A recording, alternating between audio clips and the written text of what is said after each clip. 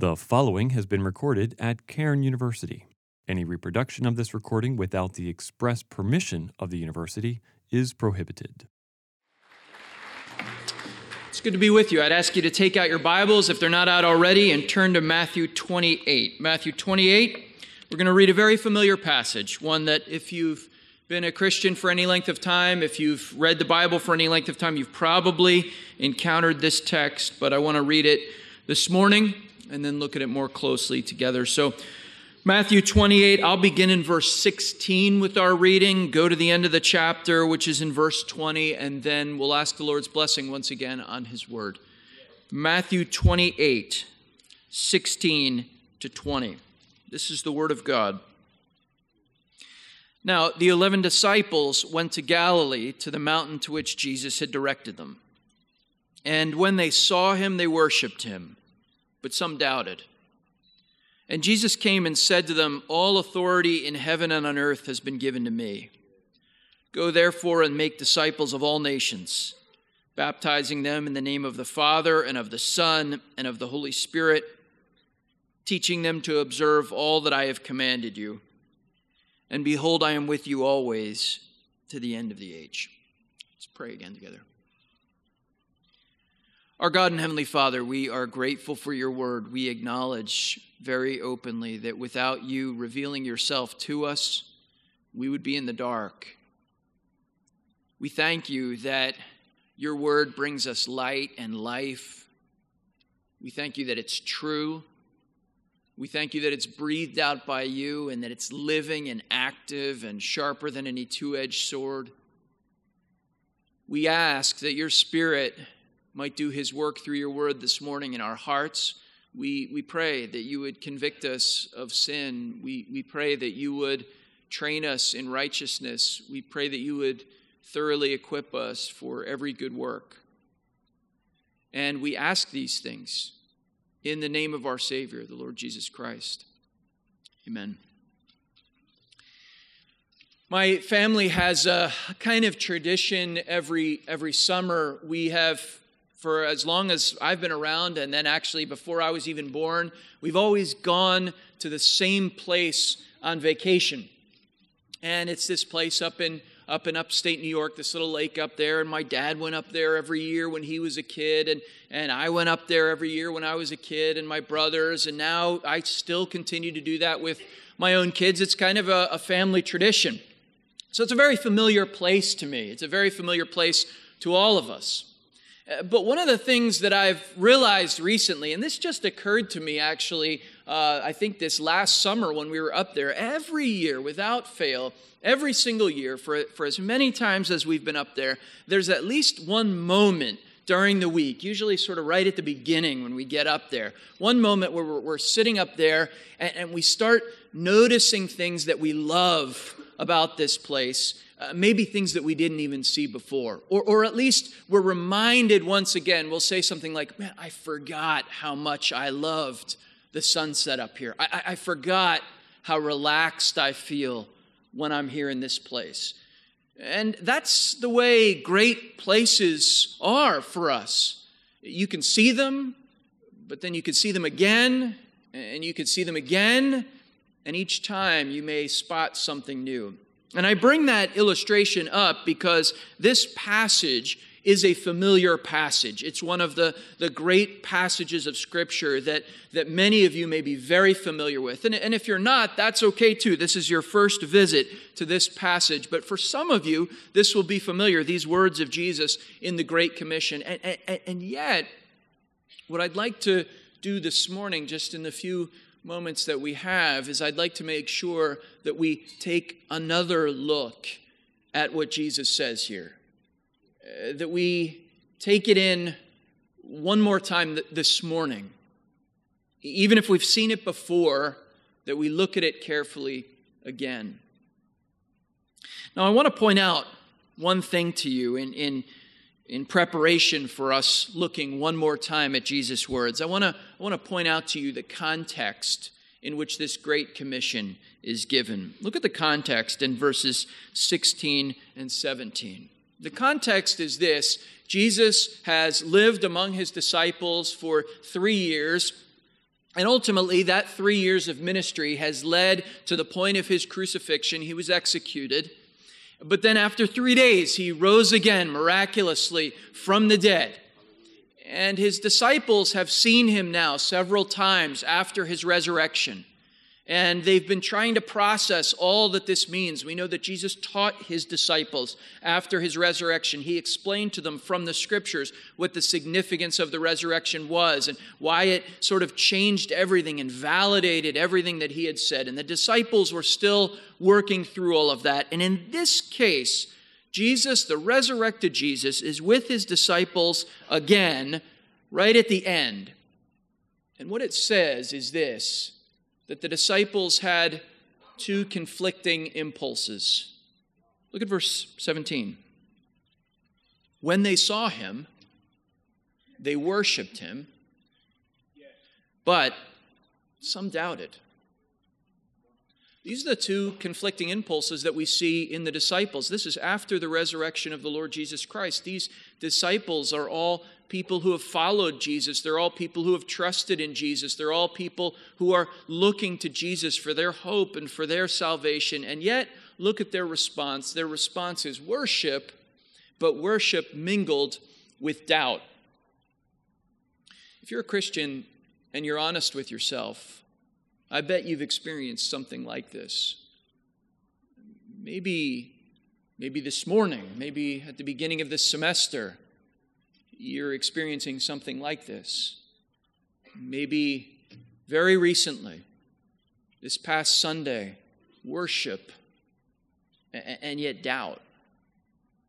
Doubt maybe for intellectual reasons, doubt perhaps for sort of reasons of just your temperament and how you're feeling, doubt because of circumstances in your life, but worship mingled with doubt. It's actually interesting. This is the second time this happens in Matthew's gospel. Back in Matthew 14, we see the exact same phrase. The disciples worshiped and doubted at the same time. That was just after they saw Jesus calm the storm. You remember that story where Peter comes out of the boat as Jesus is calming the storm, and he doubts. And then it says that all of them worshiped and yet doubted at the same time. It's one thing to believe and even to sing in an abstracted way. But what we see in the Gospels, both here and back in Matthew 14, is it's a very different thing when you're faced with the real challenges of life. You might check off a box that would say, yes, I know God will provide for my needs. But what about when you're presented with a great challenge? What about when the circumstances of life seem to be closing in on you? Then it moves from something that you know to be true to something that you have to continually have confidence in the midst of difficulties. And these disciples were facing just one of those moments here. They worshiped, but they doubted. Now that's actually encouraging. That should be encouraging for all of us as we come to the Great Commission. Because what it means is the Great Commission is not a word from the Lord Jesus Christ to people who have no doubts at all. It's not a word from the Lord Jesus Christ to sort of super Christians who have it all figured out and never experience any challenge, any doubt, any concern, no threats to their faith. No, this Great Commission is given to disciples who are worshiping and doubting at the same time. They knew about the resurrection. They followed Jesus, and yet they had doubts. Now, into this context, into this situation, into this sort of psychological difficulty that the disciples are experiencing, that if we're honest, we experience as Christians today, it's into this moment that Jesus gives these words beginning in verse 18. And I want to draw your attention to four aspects of this Great Commission that Jesus gives, beginning in verse 18. It's very straightforward, very simple. to see these four aspects, because each of these aspects revolves around Jesus' use of a little tiny word. And the word that Jesus uses four times in the Great Commission, the word that I think, in a sense, provides the skeleton for the theology of the Great Commission, for what these people needed in the midst of worship and doubt. The word that is repeated four times is this little word in your Bible, all. Now it's not as obvious in our English translations, but let me point it out to you as we go through. The first one is very obvious. The first instance appears in all of your English texts in verse 18. Jesus came and he said to them in the midst of their worship and doubt, what he said is, all authority in heaven and on earth has been given to me. What's the first thing that disciples who worship and doubt need to know, that we need to know? The first thing is that all authority in heaven and on earth has been granted to the Lord Jesus Christ. Now, this doesn't come out of nowhere in Matthew's gospel. Actually, in Matthew's gospel, Matthew has shown again and again that Jesus has all authority. In Matthew 7, Jesus' teaching is said to be a teaching that came with authority. In Matthew 9, Jesus demonstrates authority to forgive sins, and the gospel makes sure that we know that this is authority to forgive sins. In Matthew 9, we also see people say that they're marveling that God would grant Jesus this kind of authority. And it's also there in that same chapter that Jesus describes himself as the Son of Man, that one with great authority to establish a kingdom, who's prophesied back in Daniel chapter 7. So Matthew has already shown us and told us that Jesus Christ has authority, but Jesus wants to remind his doubting disciples of that right here. All authority in heaven and on earth has been granted to me. Now, this has all kinds of powerful implications, doesn't it? First of all, it's meant to help them, to comfort us. Because if Jesus Christ has all authority, then some of our doubts really should be left to the side, shouldn't they? If he has all authority, then many of the things that challenge us ought to go by the wayside. So it's intended to be a comfort, but it's also intended to be a challenge to us as well. Because if you're tracking with Jesus in verse 18, in other words, if you hear verse 18 and you say, yes, that's absolutely right, all authority in heaven and on earth has been granted to him. I see it throughout the Gospels. I see it in his life. I know in the resurrection that Jesus has all authority in heaven and on earth. If that's true, then you can't ignore what he says afterwards. In other words, if he has all authority in heaven and on earth, then he has authority over you and over me and over what we think and over what our priorities are and over what we do with our time and over what we watch and over everything in our lives. It's meant to give us comfort, of course, but it's also meant to present a challenge to us. All authority in heaven and on earth has been given to him. You know, this issue of authority is interesting as you go through the scriptures. One of my favorite stories that deals with this matter of the authority of God and the authority, in this case, of the Lord Jesus Christ, comes again in the book of Daniel, which I've mentioned already in terms of Jesus' reference to the Son of Man.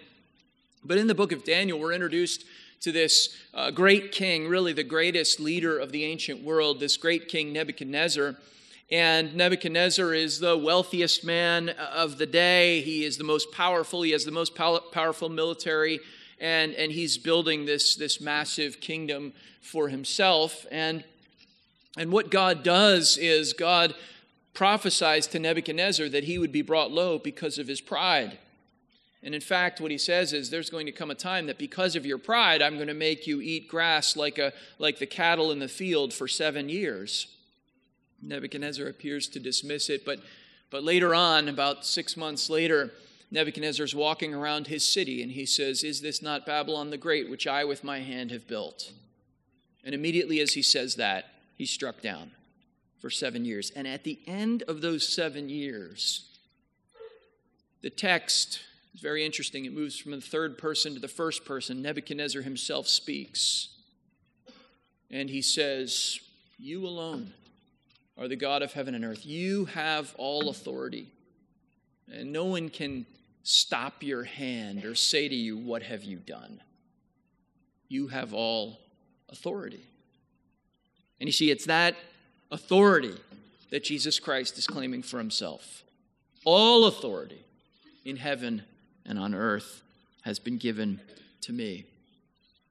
I had an experience that sort of brought this home a little bit. I was visiting, this was several years ago, I was visiting a friend of mine, someone whom I knew who was an executive in a very large financial services company. In fact, it was the largest one at the time, and he was really the number 2 or 3 person in the company. And so I was going there to meet him at his office for lunch, and it was a high security building, and so there were all kinds of layers. They were very friendly, but there were all kinds of layers of security.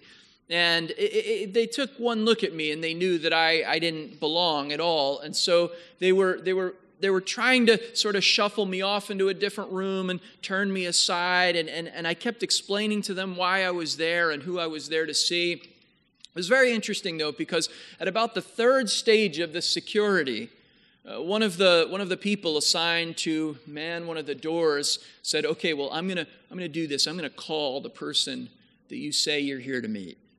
And I, of course, go ahead. She lifts up the phone, calls him. Oh, her entire expression changes. Hangs up the phone, and it was as if, the red carpet was rolled out from me. Why? Well, it was because at that point, I was no longer operating. I was no longer walking through the building under my own authority, of which I had none. I was operating under the authority of this person who had authority in that building. And you see, everywhere in heaven and on earth, Jesus Christ is the one who has authority. And that actually leads to the second all that Jesus uses here in verse 19. Because all authority in heaven and on earth has been granted to him, he says, "Go therefore and make disciples of all nations." Now, in some sense, this might have come as a little bit of a shock to Jesus' disciples. In Matthew 10, when Jesus sent out his disciples, this same gospel records it in Matthew 10. In Matthew 10, when Jesus sent out his disciples, he actually told them not to go to all nations. He told them, just go to the lost sheep of the house of Israel. Don't go to the Gentiles. But here he says, go and make disciples of all nations. In other words, no place on earth is off limits to the gospel of the Lord Jesus Christ. Do you have people in your life that you think that's off limits? I don't talk about Jesus with them. Are there places you won't go with the gospel? Are there places you wouldn't consider going to with the gospel of the Lord Jesus Christ? You see, if all authority in heaven and on earth has been given to me, then it only makes sense that in verse 19 he would say, go therefore and make disciples of all nations. There's not a no-go zone for the gospel of the Lord Jesus Christ. There's no situation you can find yourself in. There's no place you can find yourself in. There's no group of people you can find yourself among who are off limits. In fact, actually, because of Jesus' authority over everything in heaven and on earth, then we have to say we must go to all nations to make disciples of the Lord Jesus Christ. I wonder how central this is to your understanding of yourself as a follower of Jesus Christ. You might say, I'm a follower of Jesus Christ. Jesus Christ has all authority in heaven and on earth. Well, the next thing he says is, go and make disciples of all nations. And if that part is filtered out in your mind, then I think what this text would tell you is you haven't taken the first part seriously enough. In a sense, if you say yes to verse 18 and no to verse 19, then you haven't understood verse 18 at all. Because think about this. If you acknowledge someone's authority, and then the very first thing they tell you to do, you say, well, no, I can't do that. That must not mean what I think it means. Then have you really acknowledged their authority at all? This isn't a part of your thinking. If this isn't a part of the way you view your life, the way you view whatever vocation you might have, the way you view whatever decisions you're going to make, the way you view your priorities, the way you view your definition of success in life, then I wonder how well you understand all authority in heaven and on earth has been given to me. We see wonderful examples throughout history of people who have heard these words, and because they acknowledge the authority of the Lord Jesus Christ, they understood that for them, in their life situation, with their gifts, with their opportunities, that they had to go. There's a wonderful story about someone you may have heard of. Adoniram Judson went to Burma. He was told by other missionaries not to go. He left when he was 24. His wife was 23. They'd been married for a year. They had 3 children eventually, all of whom died by the age of 3. His wife died just before the 3rd child died. But he went because his allegiance was to the Lord Jesus Christ. And the Lord Jesus Christ said, "Go therefore and make disciples of all nations." Well, that's the second all. The third all is this. Again, in verse 19 and extending into verse 20, go and make disciples of all nations, baptizing them in the name of the Father and of the Son and of the Holy Spirit, teaching them to observe all that I have commanded you. That's the third all that's listed here in this text. That because of the authority of Jesus, because of the mandate of Jesus, that there's no place that's off limits. What are we to be teaching? How are we to be discipling? Well, we're to teach people to observe all that Jesus has commanded. Now, I want to point out a few things about this. First of all, the fact that Jesus commands us to teach, that this is how disciples are made. It's through teaching. Sometimes people want to let themselves off the hook and say, well, I sort of make disciples by living a certain way. I make disciples by not engaging in certain activities. All well and good. But Jesus says you make disciples by teaching them to observe everything I have commanded you. Number of different ways to teach, of course. That's not always in a formal setting.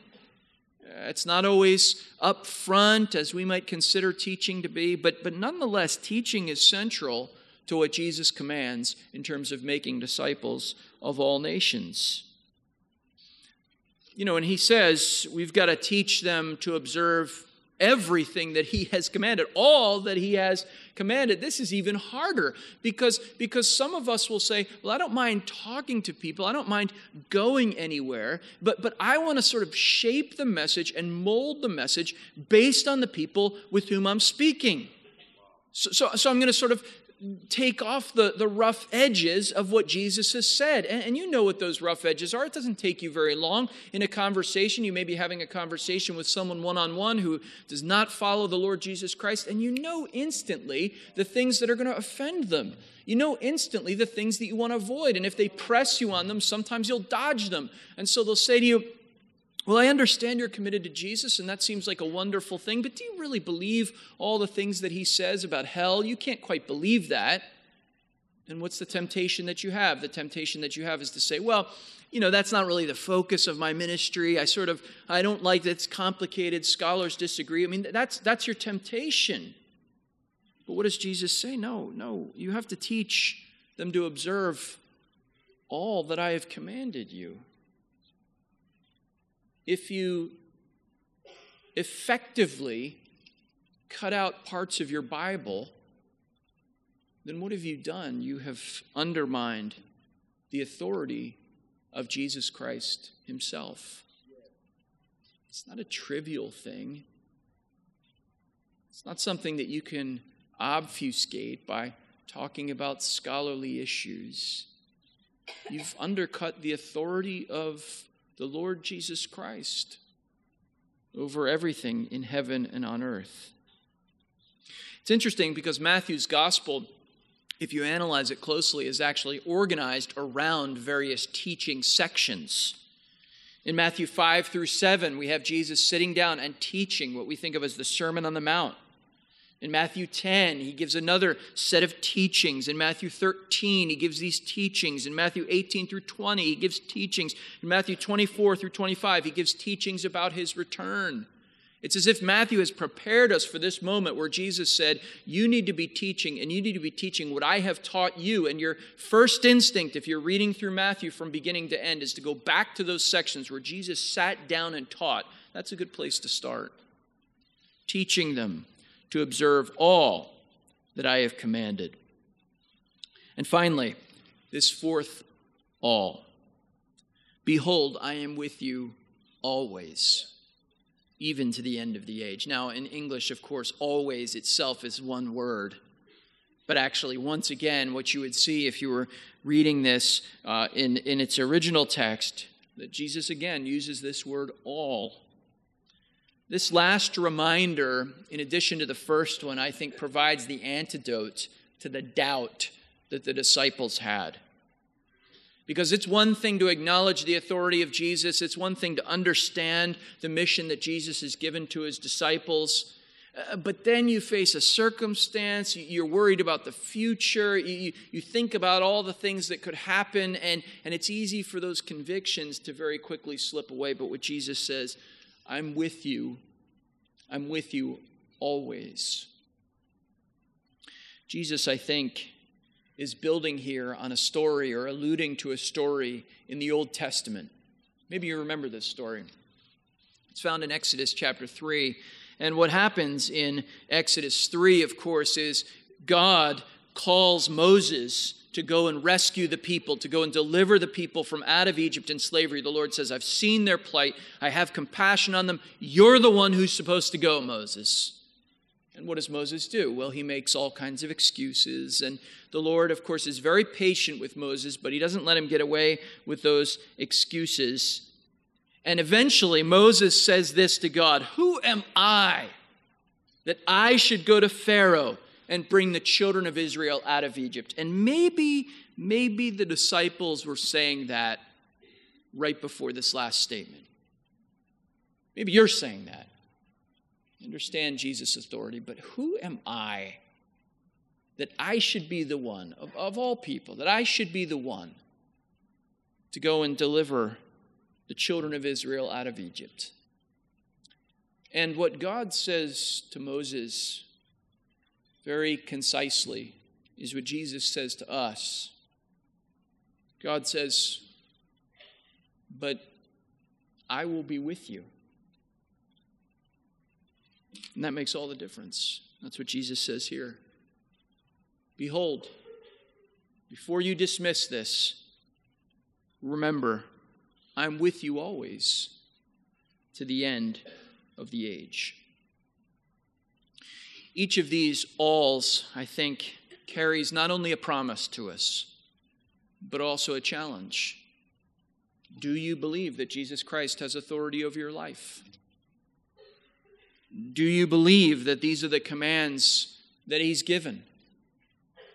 And as you go through the semester and as you go through really the rest of your life, Do you believe this promise that Matthew's gospel ends with, "Behold, I'm with you always to the end of the age"?